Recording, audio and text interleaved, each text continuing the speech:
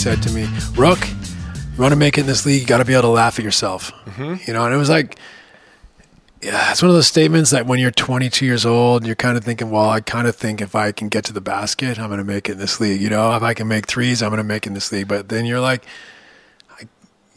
something struck a chord with me, and I was like, I get that. I get why. Like, your ability to assimilate to a situation, to a group, to work with other people, to disarm them, to show them that it's not all about you, to not be insular or, you know, or me first. Like, there's so many ancillary qualities that come off of just being able to be self-deprecating and laugh at yourself. In my opinion, today's guest is the best floor general and sports playmaker of all time. He told me he was always an underdog, but his most valuable skill has been resiliency. He picked up entrepreneurship during his MVP seasons. He certainly has a Hall of Fame caliber NBA career. Today he wears multiple hats. He's a consultant for the Golden State Warriors. He's the GM of Canada's national hoops team, part of the ownership group for the Vancouver Whitecaps and RCD Mallorca. He is a social activist and a philanthropist for his foundation. I wore my hair long because Steve Nash did. Welcome to an all-new episode of Suiting Up Podcast. This is a show where I dive into the stories of some of today's leading athletes, entrepreneurs, and entertainers. And I'm your host, Paul Rabel, pro lacrosse player in New York with Team USA. I'm also an entrepreneur and an investor. Enjoy my conversation with one of my favorite athletes of all time, Steve Nash. Thank you for being such a gracious host at your place here in Manhattan Beach. My pleasure. It's amazing. We drove by and we're like, wow, this is the life. Like, the water is spectacular today. The sun is out. Yeah. I mean, do you get a chance every morning to just wake up and breathe in and meditate? Yeah. You know what? I don't meditate very frequently. I have periodically. I have the perfect place to meditate. I haven't taken you up top yet, but we have great views, and it's definitely a special, calm place, especially before the kids wake up in the morning, and I should take advantage of it more. But as you know, like, that's like the hardest thing is making time for everything in the day. 4 kids now, and usually I defer. Like, I'd rather go in the basement and work out instead of meditate, and I think sometimes I gotta reassess that strategy. Yeah, find a little more balance. Yeah. So we're in the basement now. We'll definitely make our way up after the pod because the views look spectacular. But our entire team is here, so just trying to paint the picture for our listeners. And there's a lot of cameras everywhere. And the group that I brought is Colin and Samir, who are close friends and business partners of mine. And formerly at Whistle Sports, they sold TLN to Whistle Sports. And Whistle Sports put out a video hosted by Alan Stein narrating your back-to-back MVP year. I don't know if you've ever seen it. It's called The Thermometer versus the Thermostat, Steve Nash. I didn't see that. So it's a wonderful video, and I'll walk you through it, and we'll start there. I often use those back-to-back MVPs as speeches referencing you to my teammates. So I've done it with Team USA, I've done it with the New York Lizards, and the way it goes is a thermometer tells temperature, a thermostat sets the temperature. And it goes, Steve Nash is the thermostat of the NBA. And in his back-to-back MVP years, he led the league in 2 statistical categories. You're probably going to remember the second one. The first was assists. The second one was issued research by Cal State Berkeley, which was measuring the number of touches you would have, or any player would have, an entire game. And the touches were fist bumps, handshakes, pats on the back, just basically acknowledgments of encouragement.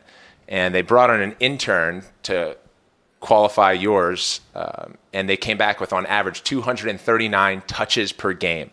So when we're going through lulls or we're looking for an energy spike, or you're in the middle of the monotony of a season, often that encouragement is so integral to the team's culture and success. So you led in your MVP years in the NBA, assists and touches.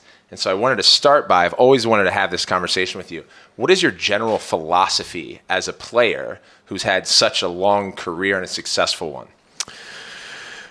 Well, I mean, I think there's a couple things at work, but the first thing is always your personality, the way you're wired. And part of that's nature and part of that's nurture. But I am definitely wired as a people pleaser.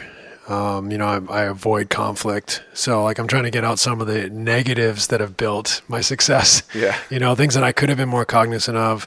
But they were important building blocks to what I was really good at, which was, bringing people together, making it fun for people, making them feel included and important, hopefully making the game easier for them and going back to other sports as a kid.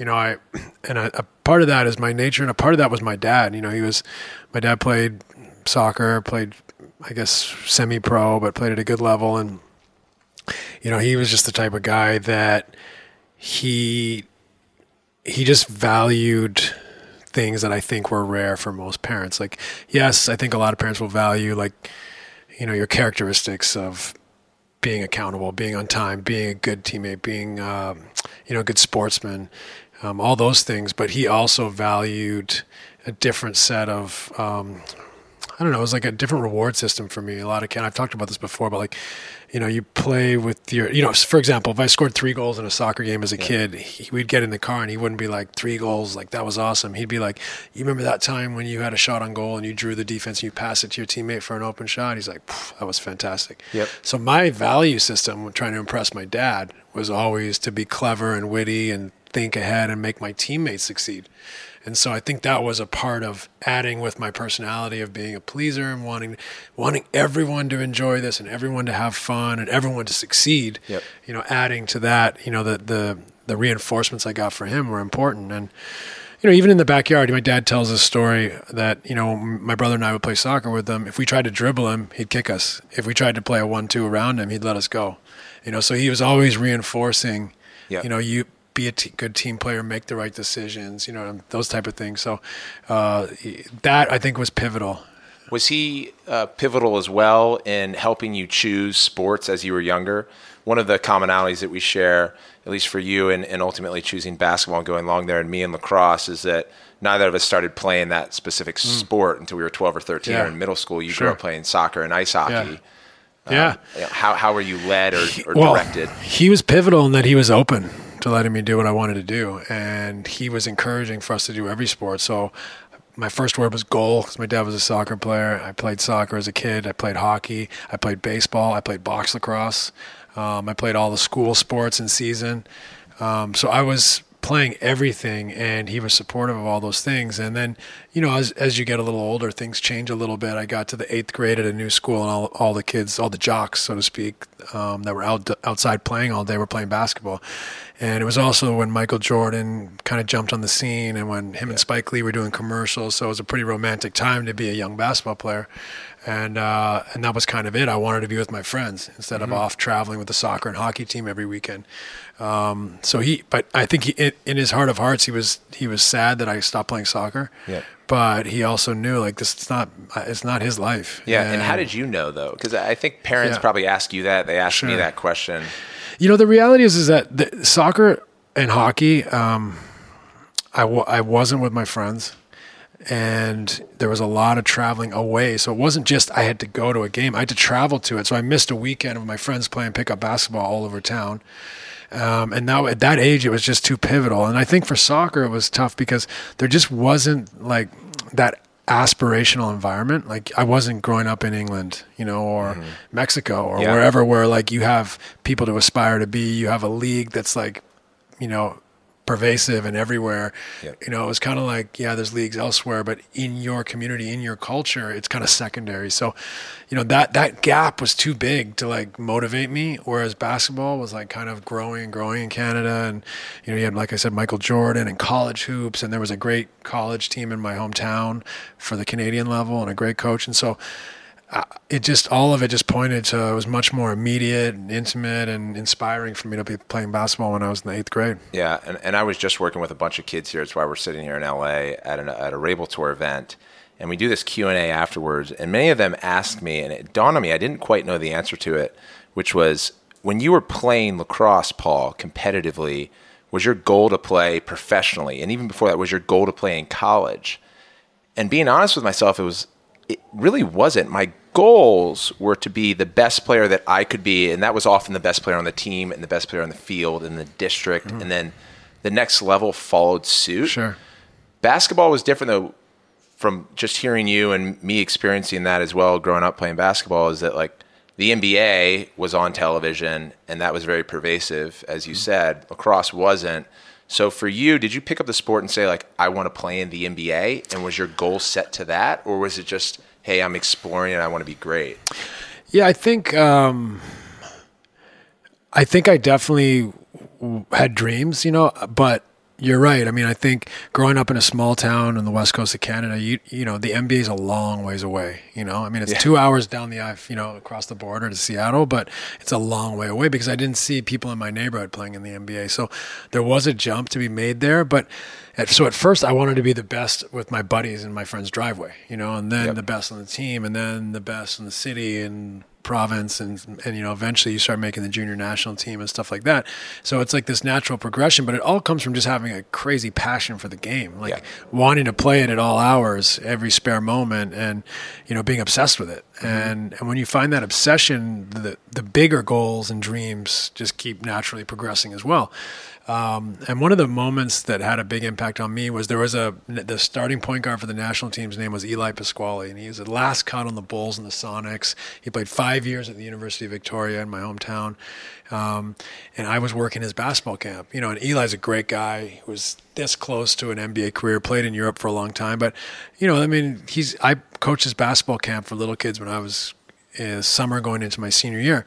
He's driving me home and, not a very fancy car, you know what I mean? And here's a guy who was that close to playing in the NBA. And he asked me, he's like, what are your goals? He's like, do you want to play in the NBA? And I was like, yeah. And I was like, really at the time, my goal was to play Division I basketball in the States. But he's like, do you want to play in the NBA? And I was like, yeah, of course I do. And he's like, well, if you're serious about that, you should decide that now. And I think what he was saying is declare your intention, put it out there and make yourself accountable to it. I wasn't quite, I don't think I had enough life experience to know that's what he meant, but I knew in a broad sense what he meant was like, go for it. Like admit to yourself that's what you want to do and go for it. I was the last cut on 2 NBA teams and I didn't decide I want to play in the NBA until my 5th year of university. Right. So he's like, if I had decided when I was your age, I can't help but think I would have raised my game like that much to make the difference. And so I understood that part of it. But I think the deeper, part of it is like declaring your intentions is really powerful, whether you say them out loud, write them down, put a tangible plan or goal or vision out there. Now you're accountable to something that's tangible and important to you that you can develop an intimacy with. Right. Yeah. Whereas if it's just kind of like, I don't know, I just want to play. I hope. That leaves a lot to fall by the wayside, a lot of doubt. It might take 5% of the edge off of you every day, right? Instead of that that immediacy of training every day and trying to get better and striving for something, you might be 5% less focused on it. And that could be the difference, especially if you're like a 6'1.5" point guard from the west coast of Canada. Yeah, and I'll add to this because I've spent a lot of time over the past 3 or 4 years with a sports psychologist, John Elliott, who's spent some time in the NBA.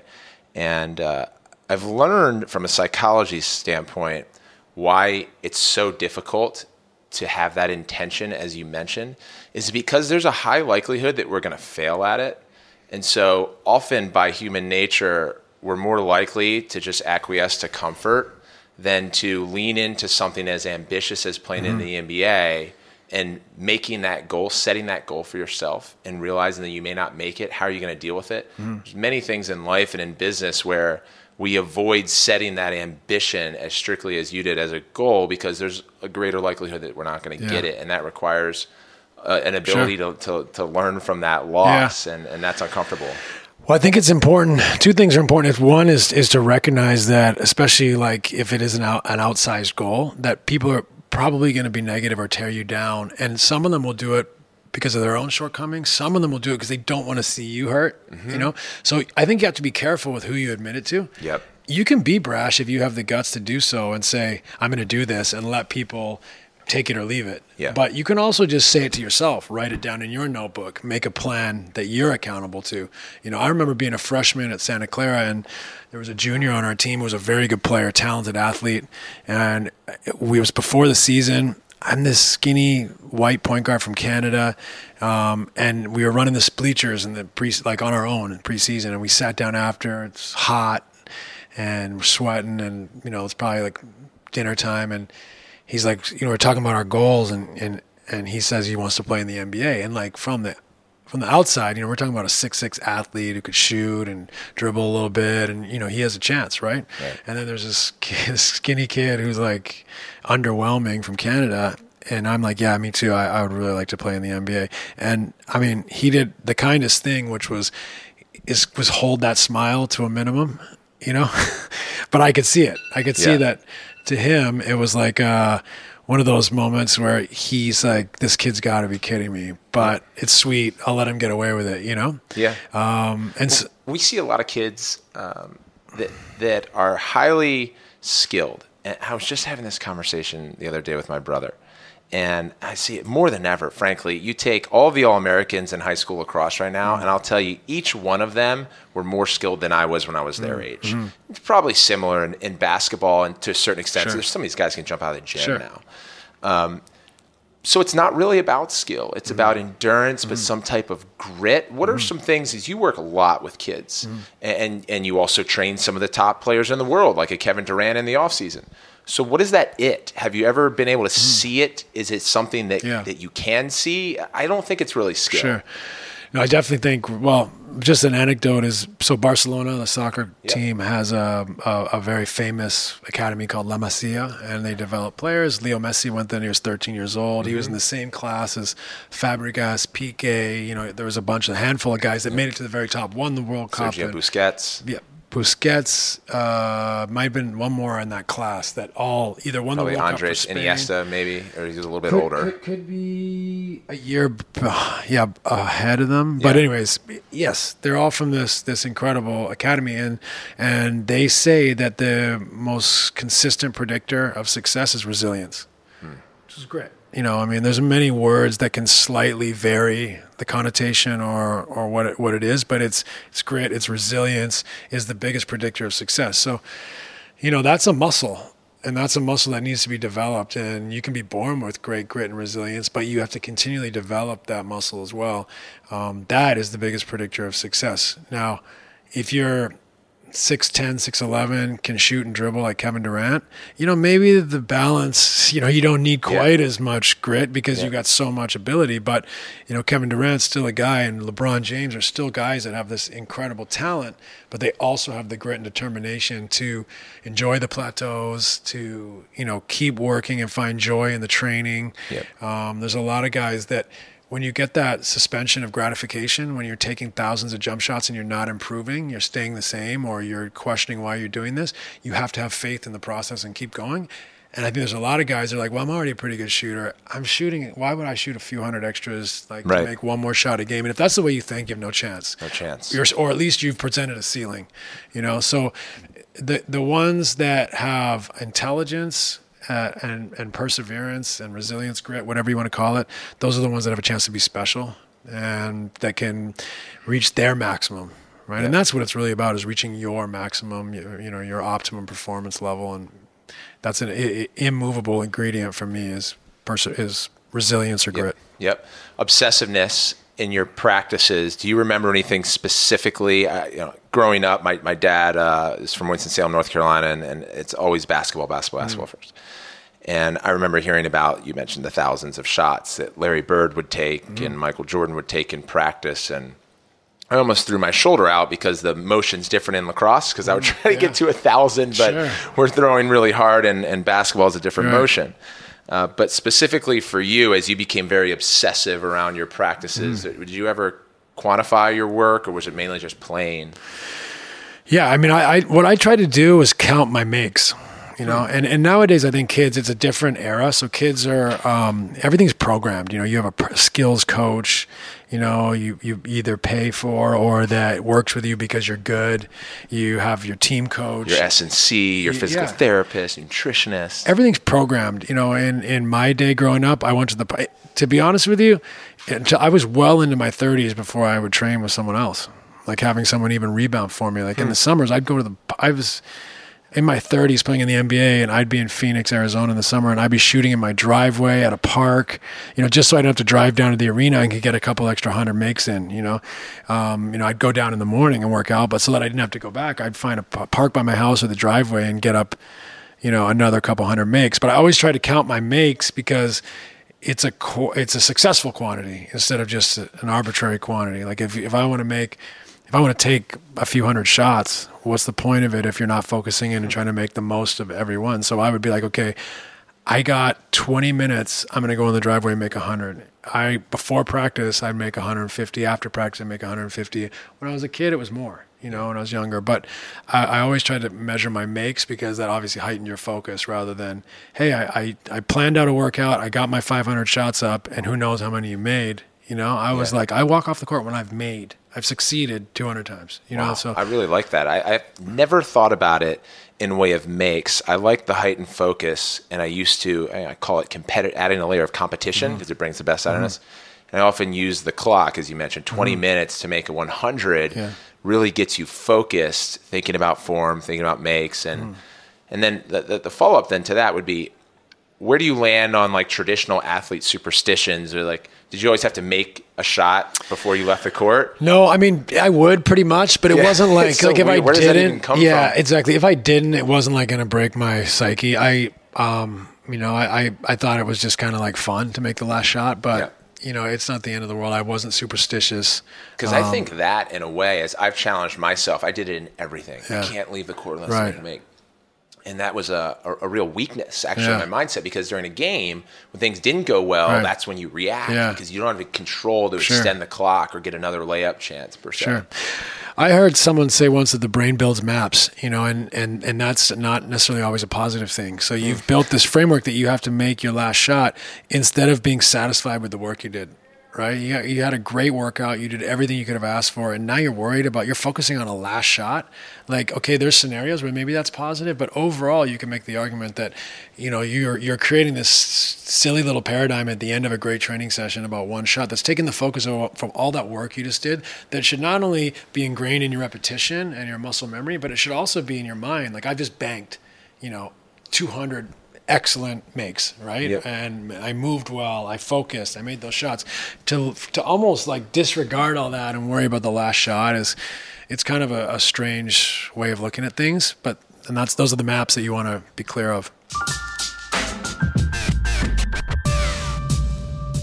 Here's to sleeping well on a great mattress and our show sponsor, Mattress Firm. Everyone should know by now, if you listen to this podcast, how important recovery is through sleep. Everyone should also know how important stretching is before an event. And so does Mattress Firm, except they're stretching your dollar. Your budget stretches further when you're shopping at America's neighborhood mattress store, where it's an easy win, and you play make it take it with every night's rest. They're the head coaches when it comes to mattress expertise, but know this, they are more than mattress experts. They have a game plan that helps you transform your mattress into a bed. From adjustable bases and sheets to headboards and even bedroom decor, they have you literally and figuratively covered up and ready for the best night of your life. That's real. Go to mattressfirm.com/podcast to see what deals are happening. They're mega and are changing as often as I read these ads. One constant, though, that you can bet on is they offer you a 120-night sleep trial to ensure perfection and a 120-night low-price guarantee, so you know you paid the perfect price. You cannot beat it. Score big with a perfect bed. Head to mattressfirm.com/podcast to get the play-by-play on how you can monumentally improve your sleep today, tonight, and tomorrow.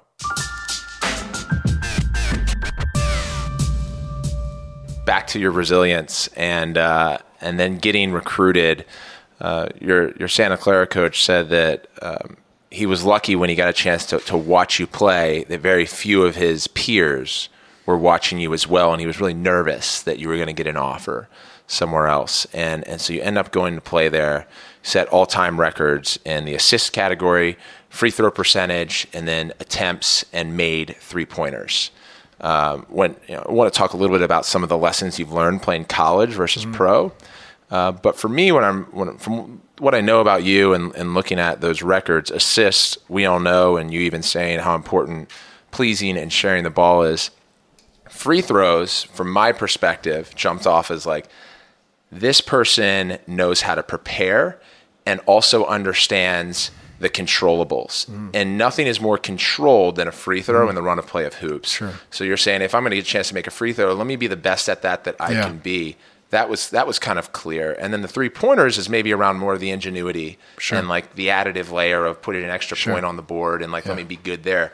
Am I overthinking this thing, or is you just playing ball and you have these records? That's fair. I mean, I looked at it like if I make every free throw, I'm helping my team. Yep. Right? If I make 98% or 92% or 89% tonight, that might afford a teammate who has an off night for us to, absorb that. So, and I think to a fault, like I was efficient. Like I didn't like to take a lot of shots. I tried to be aggressive and more aggressive in the fourth quarter, but I didn't take a lot of shots because I kind of came from that traditional model of being a point guard, of getting your teammates involved and try to make your shots instead of take shots, so your teammates get more shots. So they're happier and they're feeling more inspired and more a part of things.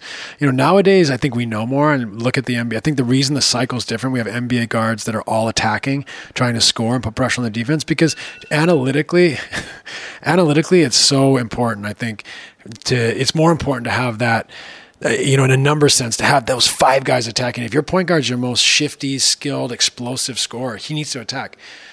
I probably to a fault didn't, if you look at it numerically, but I still believe there's something to be said for my teams loved playing together. Yep. We had the best offense in the league for, I don't know, maybe 10 years at one point. And so, times have evolved. I think there's a middle common ground, and that there's something about the way I was doing it that holds value today. But there's also something about, those common kind of traditional biases that need to be looked at and re-explored. When you were exploring your style of play, especially in college, which is from the public's perception more coached than the pro game, but certainly given the reins to showcase your skill and your kind of your floor generalism. And so for you, was there a starting period before that? Was it, Coach Davey that helped you along the way, or were you continuing to uncover your skills as you got into the pro? Like, what defined Steve Nash as a player? Was there a moment? No, I think I was always an underdog. I had one scholarship offer to Santa Clara. He made that comment where he said, I just looked around and hoped no one else was in the gym, and no one was. And I got a scholarship offer, and that was it. I took my chance. I went down there, and I started my freshman year as like the backup point guard, played 10 minutes a game. The starting point guard was a great college player, terrific defender, physical, quick. He was a good playmaker, but couldn't shoot, or he would have played in the NBA. And he killed me every day in practice and pickup games before the season. I could barely get the ball up the court on him. For someone who was known everywhere I went for being a great ball handler, I just physically couldn't handle him. And so I would back him up. I played 10 minutes. I was underwhelming. And then at Christmas, he had a scope on his knee. So I started for 2 or 3 weeks and played really well. So when he came back, coach was like, we got to find more minutes for you. And so I ended up playing 30 minutes a game the rest of the way, playing, the backup 1, the backup 2, and moving around a little bit so I can get all those minutes. And then, not to pat myself on the back, but ended up being the conference tournament MVP. So in the span of 4 or 5 months, I went from being a 10-minute a game backup point guard who was like taking 1 or 2 shots to having 27 points in the final game of the conference. It was quick, but I think it showed that I'm a late bloomer. I came from an unheralded place. I had, high hopes and belief, but I also needed to adapt to the level of play and the speed, the size. And so it took me a while, and I was able, because the building blocks were there. I'd put in the work. I had the skills. Once I could kind of cope with the physicality of Division I basketball, my skills could come through. And so that's the same as the NBA. I went through 4 years of college where I got myself to a great position. I went to the NBA. I think people realize, in Phoenix when I was there, like I could really play. I had a lot of skills, but I also had Kevin Johnson, Jason Kidd, and, was still learning and figuring it out. And, then I had some injuries in my back. And so you go through these ups and downs in this process, but I was able to persevere because of that resilience, that grit, right? Like I never would give away days. I'm going to work today. I never I'm not going to shoot before practice today. No, it's like non-negotiable. I'm shooting before, I'm shooting after. I might shoot tonight. Working on my game, whatever it may be. So that resilience carries you through the ups and downs and the adversity you face, and it spits you out on the other side, way ahead. And I think that's kind of like the biggest factor in my story is that I went from one scholarship offer to, being one of the best players in the NBA because I never gave away days at any stage. How do you think about opportunity? Because for me, hearing that story, you took advantage of that opportunity of the knee scope back in college. You had the foresight in your position with the Suns to then move over to Dallas, where then, boom, you became a perennial all-star. Is it fair to say, to advise the listeners that in sports and business, like, work really hard, which we know is consistent, the opportunity will come. Not sure how it will look. Yeah. It could be injury. It could be you get traded. Opportunity will come. Sure. Because the flip side and the fear in many of us, myself included, is like, what if I never catch that break? Right.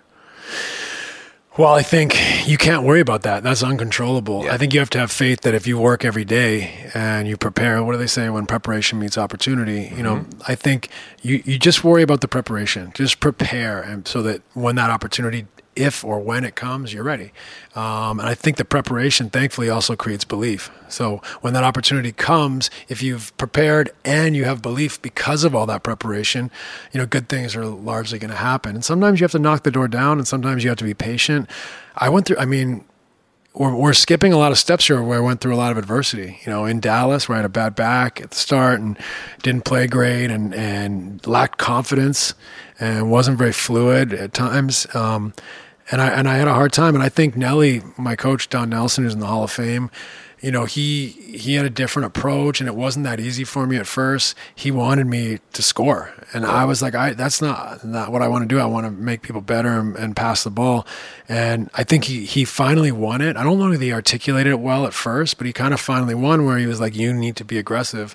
And it finally got in my head. And me being aggressive made me more of a double threat, which made my passing and my scoring ability complement each other and make the defense struggle to figure out which one I was leaning on. And so it made our team better because I was putting more pressure on the defense. But I wasn't like, I need to get 20 points tonight. Whereas Nelly was like, go get 20 points kind of thing. And I was like, God, that's not the philosophy. That's not my core values. Like my values are to play the game the right way.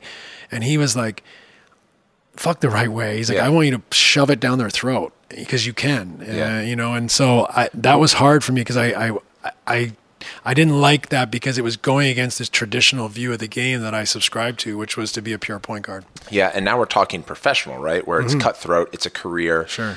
Guys get cut all the time for not hitting their performance metrics. Were you at all worried at like, hey, my coach here wants me to score. Yeah. It's not what I want to do. Right. Do I have to become a scorer? Am I going to lose my job? I was more worried like that I was going to get healthy because I had the back issue. But once I figured that out, that I was going to get healthy, I was always obsessive about my training. So I just relied on that. I just stuck to that. That was like, it was a way of life that I enjoyed. I loved that cycle of waking up in the morning, preparing, giving it everything I have, refining, going to bed, looking forward to getting up in the morning and doing it all over again. That's the way I wanted to live. So that was going to be there. And if I kept stuck with that and I got a little bit better every day, look where I could be in a year, 2 years, 3 years. I wasn't going to stagnate. I was going to get better for sure. Yeah. That was my way of thinking. So I continued to grow and I continued to find, ways to overcome the adversity. There was a time in Dallas where I really wasn't moving well. I got booed every time I touched the ball in a home game.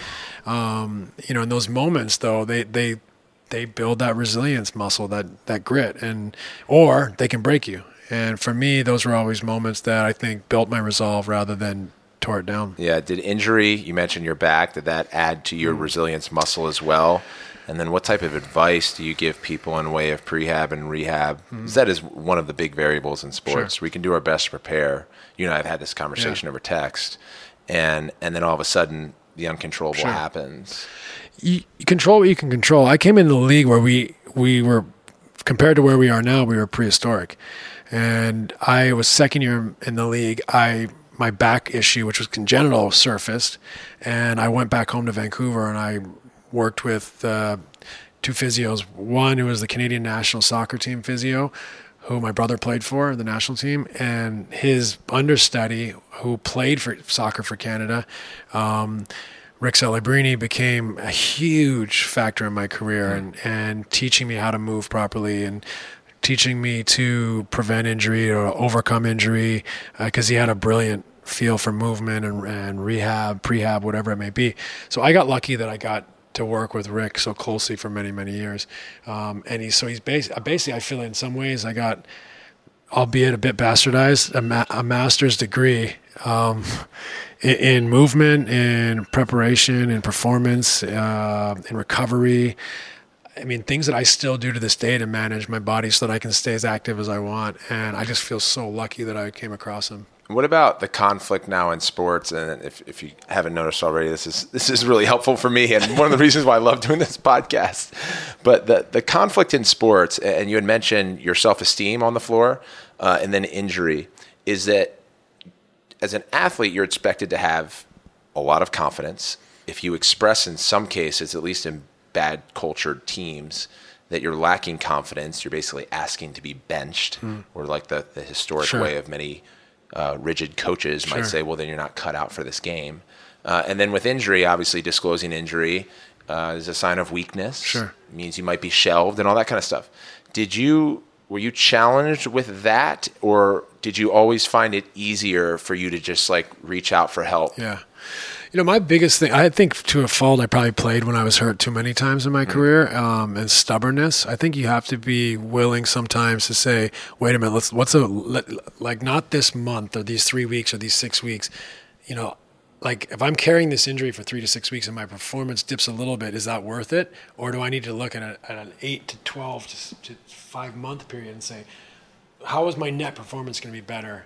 And is that to continue playing, get through it, or to take the time needed off to rebound from it and to come back better? And, you know, I think the psychological part of it, I think there's strength in being honest and insecure. You know, if you're honest about the way you feel, it doesn't mean you don't want to play. It just means, look, I'm carrying this injury. I'm not feeling great. I'm not moving well. I want to play at my best. I'm willing to keep playing at this level, but we have to have an honest conversation with the staff and the coaches to say, what's the best outlook for our team? Is it that I keep playing at a B minus, or do I need to take some time off so I'm playing at an A plus when it really matters, or for a longer period of time?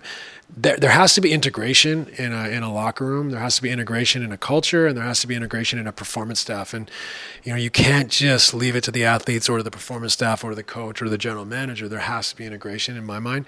And there's nothing wrong with having your ups and downs mentally, being insecure at times. It's about knowing, how do you get out of it? And your strategy is to find that sharpness. Like, how do you find that sharpness back in your body and your game, where you're able to play the game at the speed that it's effortless, instead of everything's a struggle. You know, when everything's a struggle, your confidence is going to waver. So to get that back, you have to train to get that back. And it might take you 3 steps of the ladder to get back to that sharpness, but you have to plan out, like, okay, a period of time I'm going to spend, you know, reintroducing those movements. This next period, I'm going to try to ramp them up where they're more dynamic, unpredictable, and against competition. And then third, it's converting it to actual speed of play. And so you have to kind of have, I think, a broader picture of how you're going to get there, instead of like leaving it to chance, right? All right, I'll be back in 3 weeks, and for better or worse, you're back in 3 weeks. Well, you never took the correct steps. You didn't transition from one step to the other at the appropriate time.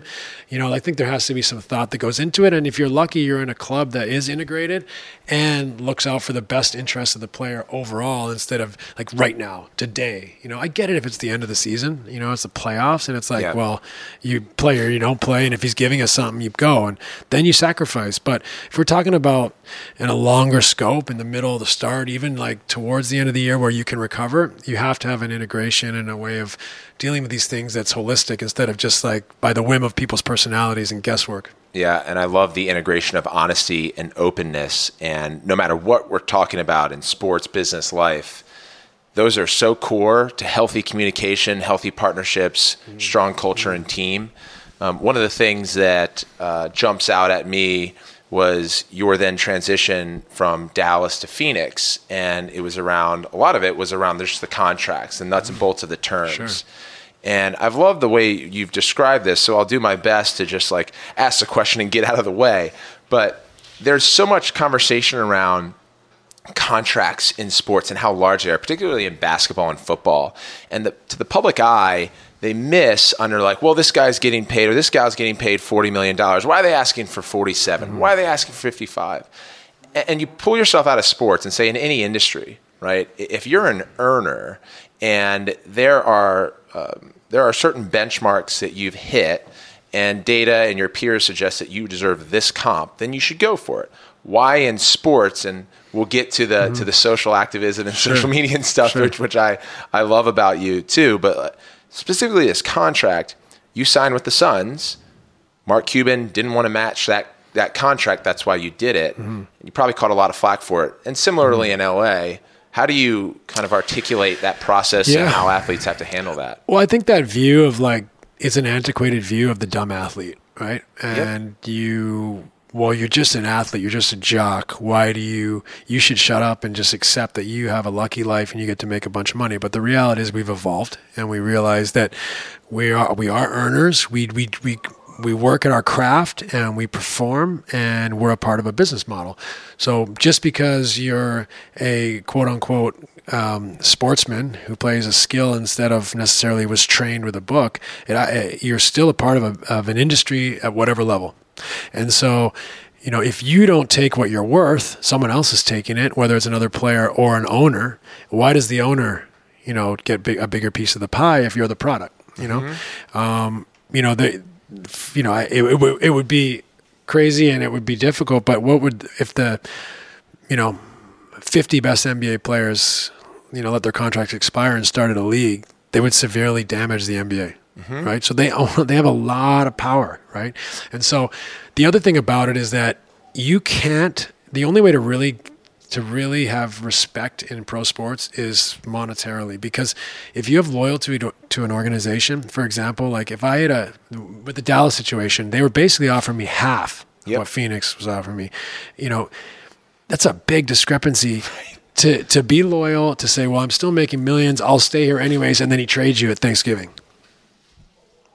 Right? Yeah. So you have no safeguard against that. I mean, so like you can't just forego a $30 million discrepancy, so to speak, and risk the chance that you could get traded, and then you've just made a decision for the betterment of a club that didn't respect you. It's just impossible. And I'll even add to that is that sports, unlike the other industries, which you did a great job of comparing us to in the way that we're thinking about our contracts, is that sports will end because our most valuable asset is our performance, our athleticism, our ability to move up and down the floor. Sure. And so there's a finite period of time where you can earn in sports. That's different than if you and I were to start out of the gates in business. Right. And it's a capitalist society. We evangelize about how great capitalism is, yet an athlete is supposed to, shut up and never talk about money.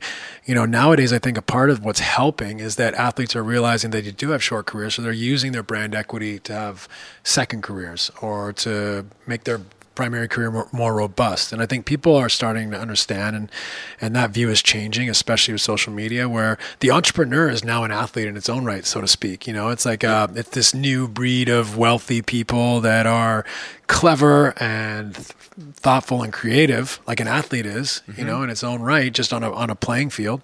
And so I think it's changing, but there's still that old school view that some people just haven't transitioned to the modern age. And, I have to thank all those guys that played before us, that, that went through that era and made those slight changes and persevered and gave us the opportunity to earn the fruits of their work. I mean, you could look at it another way. I mean, I mean, if you compared my performance to other athletes, I was probably underpaid, but I never once looked at it that way, because you get what you get, and you should be thankful for what you get, and you work for what you get, but don't ever compare to someone else. I think that's a losing game. It's a distraction. Yep.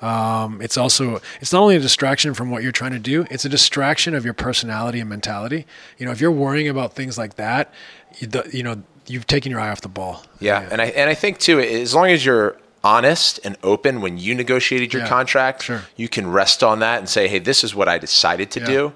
And I think, again, going back to the honest piece, is that be careful for the athletes and even the entrepreneurs that are structuring their deals with investors and such. Like, be as open and honest as possible. If they're the right fit for you, if they're the right team, you can tell them to the extent of what you think you can earn, what may be too lofty, you won't, and they'll check you and you can check them. But it's when we kind of back our way into a situation where we can start to fester in resentment. Right. And then when your peer gets paid more, then it's like, well, I should have gotten more out of the gate. So it kind of goes back to that open communication. Yep. You have to, when it's done, right? And you move forward, or you don't get involved in the first place. And a lot of times, I would say like my discrepancy in earning compared to maybe someone that out-earned me but underperformed me, it's timing. You can't control that. Yep. Like you can't always control that. You can't always, look at the NBA salary cap 2 summers ago. Guys were getting 20 million that would to this summer would get 6, 7, right? And so you just never know. It's no one's fault, and I'm glad those guys got their 20. I think it's really important that you respect that you're a businessman. You respect what you have control over, but you make peace with it. And when it's done, and you move on and you focus on your craft. But you also don't glance and you don't complain and you don't take your eye off the ball because you're worried about the timing or someone else's situation. We're all doing fine. We're all doing, in fact, way better than fine. Of course, try to refine and reflect and make your situation better at all times. But that happens by being on top of your craft. And that's where the focus should be. The rest of it comes off of your success on the court. Yep, and you were one of the first athletes, and why it's exciting to sit with you, to actually start investing and exploring entrepreneurship and media while you were still playing, which is rare. And we'll touch on that, but to be done with the NBA, what's done is done. I do have a few questions with regard to the way that you process. So the first is ingredients to a great team. And I was lucky last year to have Sam Walker on as chief editor of the Wall Street Journal, who wrote The Captain Class. And he talks about the value of a singular captain, unconventional captain, more soft-spoken. He calls it the water carrier of the team across the best team sports of all time. So the Barcelonas, the Spurs, the Pittsburgh Steelers, and he takes one from each. He has certain metrics. And it was really fascinating, great book and great podcast. What are your thoughts through all of the experiences you had? Have you ever distilled it down to like, this is what makes a great team? And a great team may not mean a championship. Sure. Yeah, a great team is maximizing its potential. And part of that's in the market, recruiting and finding the best players. And part of that's in, building that, having them, one, play to the best of their ability individually and collectively. And there's a lot of ingredients in that. That's the coach, his ability to communicate, his ability to teach, his staff's ability to support his vision. And then there's the personality of the players. And, I have an ownership stake in Vancouver Whitecaps in the MLS and in Real Mallorca, the Spanish soccer team. We're in the 3rd division, and I'm much more involved in Mallorca, on the day-to-day side of it. And the biggest thing that I try to impact on our staff there, our CEO, our sporting director, our head of our academy, is we worked on building our core values and continuing to build them, continuing to refine them and to challenge them. And then framing every decision based around those core values. So if one of your core values is honesty, and there's a really talented player that's available, but he's a bit of a phony, the decision's made. We stick to our core values. We play the long game. We try to bring in people that are going to take our project in the direction we want it to go. So we have control. And playing that long game allows you to do that. Yep. I think you see that, obviously in hindsight, but when you see Belichick or Popovich, they've played the long game. They've decided what their core values are, what mean the most to them, and they've stuck with it, and they've never wavered. They've never gone, but that guy's just so talented, let's bring him in. They might say, our team can absorb this one character because our culture is so good, but they're not going to say, like, let's just break our vision and our core values to bring in anyone because they have talent. So I think personally that core values, what do you stand for? What do you want to emit to the fans, to the league, to your opposition? And then the personalities that are able to make that. And people say, like, how do you build a culture? Well, one way is to bring in good cultural people. Right. So you always got to think of who am I bringing in? What kind of personality do they bring to the table? What kind are they? I always say to the New York guys, give me fighters. I don't care if I have the best guy. Give me a guy that's not going to point fingers. Is not going to complain about doing work. Is going to love it. Going to be there early, stay late, and fight and scrap. I'd take that 11 of those over 11 stars. It's like the Atletico Madrid team. Exactly. Yeah. A few years ago, made a few Champions League, couple of Champions League finals. Yeah. I think did they win a La Liga? I mean, they definitely had some star players, but I mean, much more grit and undervalued assets than some of the top clubs. Where did you learn about structuring teams and thinking about core value and mission and really being explicit about that. That's like business school stuff. Totally informally. Just gleaning? Listening, gleaning, watching groups work, being on teams your whole life, watching what can really hurt a team, what can really help a team, listening to other people's success. I think the Spurs have a handbook, so to speak. It might be more than a handbook, but, I think they talk about can a guy care? Can he really genuinely care for his teammates is one like thing you could extract from the whole handbook. And so that's a personality thing, right? They're looking at that person's mentality and personality. I think I've heard that the highest end of the Navy SEALs, they're evaluating I think they're saying the same thing. Can he love? So can he love the person next to him? And that's not a how what's his 40 time, how good a shooter he is, what kind of marksman he is with a rifle. That's okay. We're all in a similar boat there, but when push comes to shove and things on the line, can he care about his teammates, or is he going to go insular and go rogue? Where at times you can't see from the outside he's gone rogue, but he's stretched the fabric of a unit that makes that unit 5% less successful. 25% less successful. We're talking about units that go in to get bin Laden. Right? Yep. Like the best of the best, the most qualified, the most talented, but they're valuing can he love? Yep. That's exactly right. And I haven't gotten a chance to meet Coach Popovich, but John Elliott works with the Spurs, and so he tells me similar stories. That's one of them. And then I had a chance to interview Randy Hetrick, who is a SEAL Team 1 lieutenant and founder of TRX, now CEO, went to GSB. He agrees too on that love. The other thing that they both share, which I find fascinating, is identifying people who are willing to or capable of making fun of themselves, have self-deprecation, to be humble enough to say, like, this isn't all about me, and I can actually laugh at what I just did. The healthy ego, healthy self-talk, healthy your self-esteem. Yep. It can be really distorted if you can't laugh at yourself. I had a veteran my rookie year, Joe Klein, who was a journeyman center, great guy, not a great player, but played in the league a long time. And he said to me, Rook, you want to make it in this league, you got to be able to laugh at yourself. Mm-hmm. And it was like, it's one of those statements that when you're 22 years old, you're kind of thinking, well, I kind of think if I can get to the basket, I'm going to make it in this league. If I can make threes, I'm going to make it in this league. But then you're like, something struck a chord with me, and I was like, I get that. I get why. Like, your ability to assimilate to a situation, to a group, to work with other people, to disarm them, to show them that it's not all about you, to not be insular or me first. Like, there's so many ancillary qualities that come off of just being able to be self-deprecating and laugh at yourself. Popovich always says, I want guys that are over themselves. Mm-hmm. And it's invaluable. And it's not just because, oh God, I want guys that are able to have a laugh. It's because it can bring a room together. It can disarm a room, and it allows people to trust you.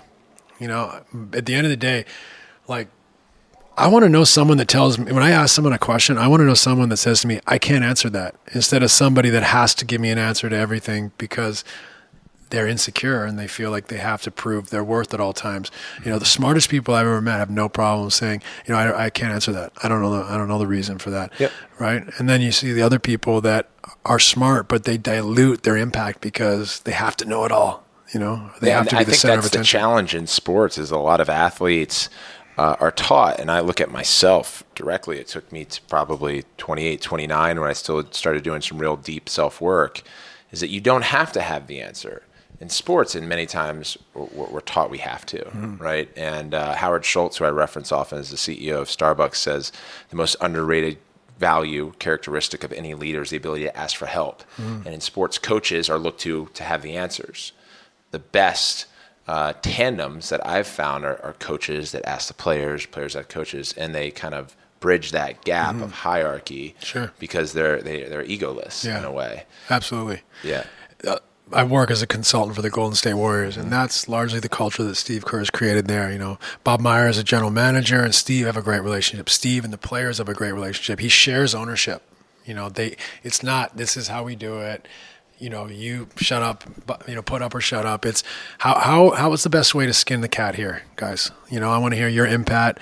Or input. I want to hear Bob's. I want to discuss it and create an environment where no stone is unturned, and we'll get to the place where all of us find a common ground that this is the decision. Let's go at it this way. And that's a daily evolution, right? That's not like start of the year we decide and we go because shit happens. Yeah. Things change. Adversities come up, injuries, dynamics. And you have to be willing to have that structure and that culture to be able to absorb those deficiencies. And so I've learned a lot from Steve in that respect. Yeah, Steve's amazing. And frankly, whether it's Steve or Phil Jackson at times and Bill Belichick, is because they're so successful, they're often paired with a really talented player. Tom Brady, sure. Michael Jordan, Kobe, and Steve Kerr's got his whole group of Steph Curry and you name it. And then they faced the public squander. Steve did last year when he was out for surgery, maybe it was 2 years ago, and Golden State won some 14 games straight under Coach Walton. And everyone was like, see, this is a team that can function without Steve, and maybe Steve's not that valuable. What they missed is that the best leaders in the world create a culture and a structure so that if they want to go on vacation or something happens to get hurt, it continues to function just as is. Absolutely. And so it was actually more of a compliment to the way that Steve's built that team. Yeah, it's a pretty simplistic view to be like, oh, they don't need him, right? When the truth is that he's created an environment that is greater than him. That's the ultimate for a coach, right? That you've created an empowered staff and energy and cultural fabric that can survive your absence for a period of time. And he wasn't completely absent. His presence was still felt. He remains in pain and going through difficult times. But, he's just such a wonderful leader and visionary person. And he's played for Pop and he played for Phil. And he learned a lot from them, but he shapes it with his own personality. He is self-deprecating. He is highly competitive and intelligent at the same time. Those are good ingredients. Yeah, Steve is one of the best out there, and we think about the way that players have to be egoless, and to your point, it should be coaches as well. Yeah. And it creates that great duo. Your post-career, you've been probably busier than as you were playing, and maybe it's a part of how you like to operate. Involved in basketball as a consultant for Golden State, GM of Canada's national team. You still keep up an endorsement portfolio, the soccer ownership that you had mentioned with the Vancouver Whitecaps, and then Mallorca, and then you're a philanthropist, you're involved in media. How are you positioning yourself if you're trying to coalesce your day-to-day? I know you said it's really busy and you choose to work out to try and stay focused, but do you ever take a step back and say like, okay, what do we got here? Yeah, well, it's definitely been a challenge for me. I think, I started a lot of this stuff before I finished playing, and so which was positive, and at the same time, I think it was to little effect. I think I enjoyed it. I had some success doing some of these things, but it didn't really amount to like, okay, this is where I'm going when I'm done playing. And I think the biggest part of that was it is a hard thing to do, to be a relatively young man and give up your obsession and say it's time to go. And so it took me 2 years really to get from like when I stopped playing to where I was actually balanced and okay with it. And that's a lot of the psychology we talked about earlier, being able to communicate, being open and honest, being able to say like, yeah, I'm not, being careful of denial. I'm great. Right? That's the easy thing. We're athletes. I'm great. I've been through a lot worse. Because you wake up, you go do what you want. You got a lot of freedom. You got your health. Relative, couldn't play anymore, but you got your health. You have so much to do and learn, and kids, and everything's great, and opportunities every day, people knocking at your door, sending you emails, whatever it is, that you can just gloss everything or throw everything under the table or under the rug. I think what happens is you end up burying it somewhere in your stomach and it still lives there. And so for me, I had to be open and honest with myself and realize I'm going through a transition here. This is difficult. No matter if most days are great, there's still something in my underbelly that I'm going to have to deal with at some point. And maybe I can't connect with it right now, but I have to be open to connecting it when those times come, and they might be tiny moments that I connect and I let go and I say it's okay and I forgive myself, or I say, this is it's okay to feel this way and to be upset and to be sad and be emotional, and at the same time have maybe a little bit of regret, whatever it may be. You have to be open to feeling it, recognizing it, being aware of it, and then letting it go. saying it's okay. I can let this go. I don't have to like harbor this or deny it, which is not letting it go, right? You're keeping it in there if you deny it. So I went through that process, which was really helpful. You never quite get 100% from that process. We're always going to miss what we did. I don't get to drive downtown every other night and play in front of 20,000 people. And for someone who doesn't love to necessarily love the attention, that's a lot of adrenaline to replace. And so you got that, you got the cycle of preparation and performance, you've got the teammates, the travel, the excitement of playing meaningful games, having it on the line, like it matters if I play well tonight. Like it's gone. In my soccer games, my beach volleyball games, my tennis games, it doesn't really matter. Right? Yeah. It doesn't really matter. Like I have no fans that are like riding on this. I don't have an owner. I don't have a teammates, So it's a different life, but it doesn't mean there's not reward in a million things. Most importantly, being a father. But then, so where do I go from here? And so I think for me, like I'm definitely leaning, I'm committed to media and creating a sports media company of sorts. And I'm not sure exactly how it looks yet, but I'm getting a pretty clearer picture of where I want to go with that, which is exciting. But at the same time, it's a long process. I don't say this is how I'm going to do it. I say this is, I think, where we're going, and let's keep refining along that path. But be open to learning and figuring out, especially in our world that's changing every year. Yep. So and then the rest of it is compartmentalized. So the soccer ownership is a small part of my week. I'd love for it to be more, but when you factor in the fact that our team's in the Mediterranean, it's really hard, and it's more about being supportive and investing in that human capital that we've hired. And so you can start to see the picture. My foundation, Jenny, who runs my foundation for, the guy's got to be 14 years now, does a great job, and she's pretty autonomous, and I'm here to add high level input.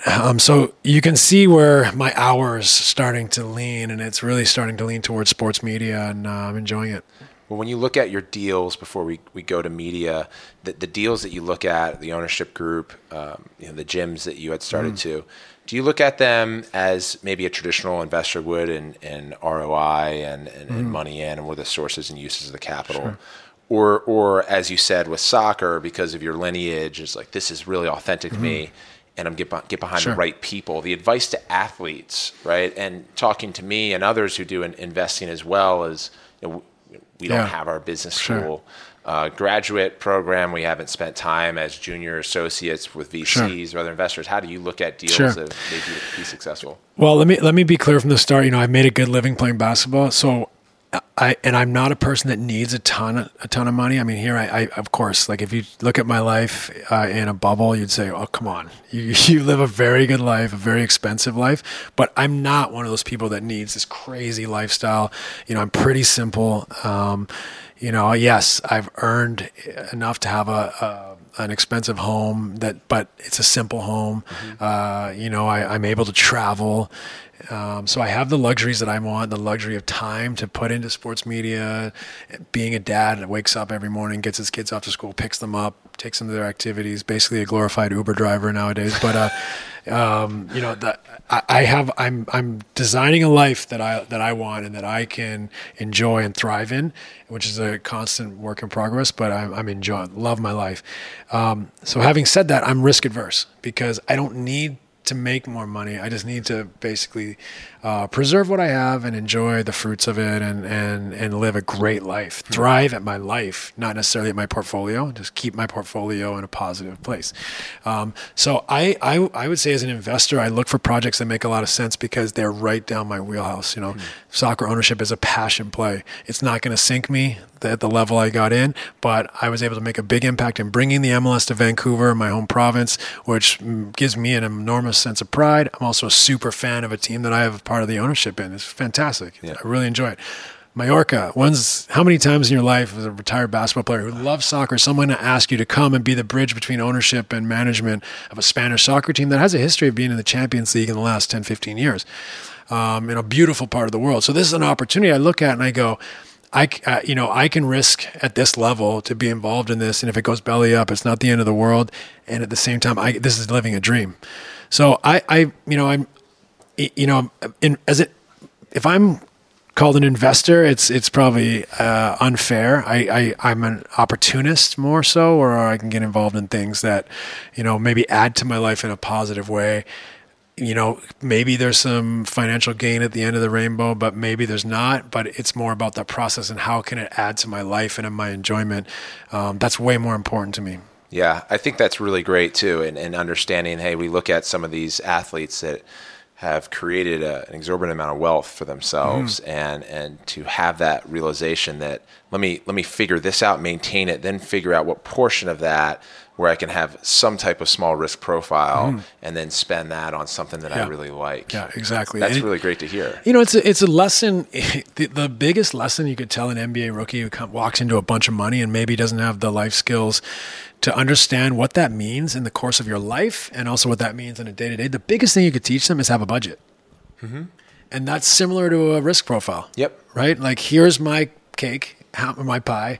How much of it do I need to live comfortably and for a rainy day or adversity? And how much of it can I play with that might add a lot of value to my life, might add a lot of education, inspiration, it might add value in different ways, not just monetarily. So media, that makes a ton of sense to me for two reasons. You talked about the going downtown and playing every other night in front of 20,000 people and playing for your owners and your teams and how great that is. And so there's the attention that you and I like to lean into. In media, you're trading on attention, which gives you that spike. Sure. The other thing is just like you're a thoroughbred assister, right? And like in media, you're going to assist others in telling their stories. So it feels really right to me. And I think what jumps out too is the way you've gone about it thus far, and the authenticity of your approach and how you feel. And then what's most relevant right now and current is the shut up and dribble that we're hearing from Laura Ingraham and the conversations that have begin to unfold more and more since the president-elect in 2016. But what I think few people remember or realize, and it certainly didn't miss us, was in 2003 you were doing a lot of activism on behalf of players through what you believed, and you were one of the first to wear a shirt during the All-Star game that said "No war, shoot for peace," and you were called out early by Skip Bayless, and he's, I think, learned since then that kind of Steve Nash, stick to basketball, and so you were a part of this, certainly understand it culturally and the impact that it has now. Social media wasn't around then like it is now at all outside of Facebook and college. So as you've seen that happen and kind of advising some of these athletes, what are some things that they should be mindful of so that their message is not only clear but meaningful and there's follow through? I think the most important thing is to have an informed opinion.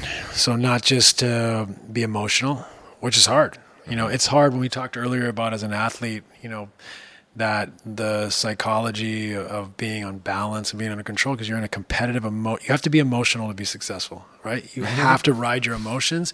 You have to control them to your benefit. And that's the same with issues in life. But if you fly off the handle, and especially in today's social media world, it can be painful. Yep. So I would ask that anyone that wants to voice their opinion on matters, be informed if they're serious about it. And then follow your passions. Like where do matters really mean something to you? Where does it really strike a chord? Because the passion will give you that energy to follow through and to make change or to be a voice for change. So that, to me, those are the two things: have an informed opinion and follow your passion.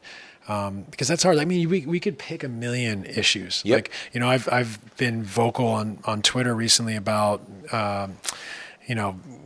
guns and gun violence and accessibility to weapons, and which hits home, especially with kids. Yeah, kids or anyone. It's just life is more valuable than access to a weapon in my eyes. And I know that's a little bit more complex for some people, and maybe because I come from a country that has much stricter gun laws, I see it from a different perspective. So I don't. But sometimes I get emotional a little bit on Twitter with responses, and I maybe, instead of being, let's discuss this, I might stomp one or two times when I shouldn't, because it doesn't help. You're just actually asking people to say, you know what, if you want to be that way, I'll stay this way. Whereas I should be saying to people, this is my background. This is where I come from. This is the perspective I have. What can we agree on? Can we agree that something needs to change? I think if we can agree on that, then let's start to decide what one thing needs to change. And it doesn't have to be the all 10 that I want. It doesn't have to be all 10 that you want. What is one that we can both agree on? And I think the first step is, does something need to change? And so I think there's many ways. Obviously, look at the difference between Malcolm X and Martin Luther King. And I'm not sure they were as different as history paints them to be, but, one was by any means necessary as a generalization, and one was through peace and all the things that Dr. King stood for. And so there's a million ways to go about it. I'm not saying that one way is better than the other, but I just think that those days are gone where the athlete should shut up and dribble. Just like athletes not being businessmen is gone, and you're going to have some people out there that are antiquated or have these old school views that think stick to sports, and you're going to have people that think athletes shouldn't talk about money. And I get, I'm not comfortable always with anyone talking about money, let alone myself. And I get that there's a part of the population that definitely doesn't want to hear an athlete talk about money, so. But we have a voice, and every citizen's entitled to their opinion and their voice. And if anything, democracy is built on those voices. And so it's ironic, or it's ridiculous that people are trying to, quiet those voices when we live in a democratic society. Yeah, I think that's great advice. And the last question I'll ask you to kind of sum up, in a way, advice to some of these younger athletes that are looking to become more informed, or are looking at creating potentially an investment thesis, or explore money in the door as a rookie, or how do I think about picking a major as an undergrad? What, as someone who's so articulate and thoughtful, where are you aggregating what you know? Are there particular resources that you pull from? Is it online? Is it Twitter? Is it email newsletters, podcasts, in particular, books? I definitely have gotten into podcasts, but I would say that traditionally my information comes from people. Meeting great people, learning, witnessing, watching. I like to read, but I'm not like a vociferous reader. I just because I have 4 kids. I think that most of my life learnings are coming from experience and being out there and meeting great people and getting access to great people because of my success as a basketball player. And I've tried to learn as much. And let me put it this way: my eyes and ears have tried to be open because I'm curious. And that's probably where most of my information, or thesis, so to speak, has come from. Look, kids nowadays, it's important to pass on and to give back. But look at our NBA players; they're pretty savvy.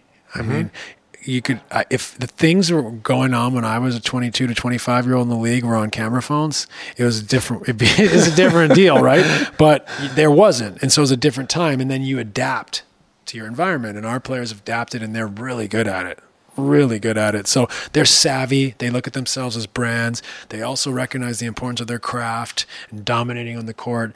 These guys are pretty impressive, and I would say the NBA is a leader in that respect in some ways, but there's athletes all over the world doing great things. It's about having a vision. Look, why I'm excited about media and sports media is because I like to build something. I built myself as a player, and that was such an invigorating passion and project. And so to build something is what's exciting to me. I think people need to look at their lives like that, and athletes in particular need to look, how do I build myself to be the best player I can be holistically, personality, workmanship, teammate, attention to details, coachability, all, everything, presence with the fans, with ownership, management, media, like that's all a part of it, right? Because if you struggle at one of those parts, it could let you down somewhere else. Now, obviously there's a weight to each, and some are natural for you, some aren't. It's about finding that balance and that vision to be successful at all of the pie. And then the bigger pie is the life one, right? Like, How do you manage your finances? How do you plan for the future? How do you recognize that there's going to be a psychological toll from your career? How do you plan to overcome that? And how do you plan to find happiness after your career, and success and invigoration and passion? And so, I think that our young guys are starting to think about these things earlier and earlier, doing a good job of it. But I think we have to share our experiences in order to allow them to see the best selves that they can be. Yep. Well, Steve, I think we built something great here. I'm hoping we did. I enjoyed it. Yeah, and thank you for giving me the opportunity to meet someone. You're the first guest that answered resources as people, and it's really powerful. So I think this was a very very helpful, useful, measurable experience for me to take away a bunch of notes, and as I'm still playing, and then constantly getting the opportunity to meet folks like yourself that are evolved and thoughtful and continued success to you. And Thank you. Looking forward to getting upstairs and looking at some views. Yeah, I appreciate it. I feel the same way about you. So thanks for having me on, and thanks for all the you give me a lot of feedback, which I really appreciate. You got it. If you enjoyed Steve and my conversation, please be sure to let us know. We're both super active on social media, both Twitter and IG handles. I'm at Paul Rabel. He is at Steve Nash. And be the first to listen to next week's episode, as well as catch up on previous episodes, including my one-on-one conversation with Steve's fellow NBA star, Jeremy Lin, who, as a sidebar, he's close with Steve. He's his sort of mentee, working with his physical therapy team right now in Vancouver as Jeremy recovers from his early season injury. This episode and many more are available on Apple Podcasts, Google Play, TuneIn, Spotify, Stitcher, wherever you listen to your pods, we're there. Also, when you find us, hit subscribe. Or if you haven't already and you've listened before, hit subscribe. Lots of gratitude for doing so. There's a shortcut to our show notes by visiting SuitingUpPodcast.com. Shout out Andrew and Neil for their work there in the hole. And of course, a special shout out to our show's sponsor, Mattress Firm. March is National Sleep Awareness Month. Did you know? Get yourself some quality rest with Mattress Firm, as I am trying to do. And remember, Steve's advice for any athlete or aspiring entrepreneur: declare your intention, say it out loud, write it down. Go ahead, say it out loud to yourself. And if you have a notepad right now, write it down, then go for it. Have a great week.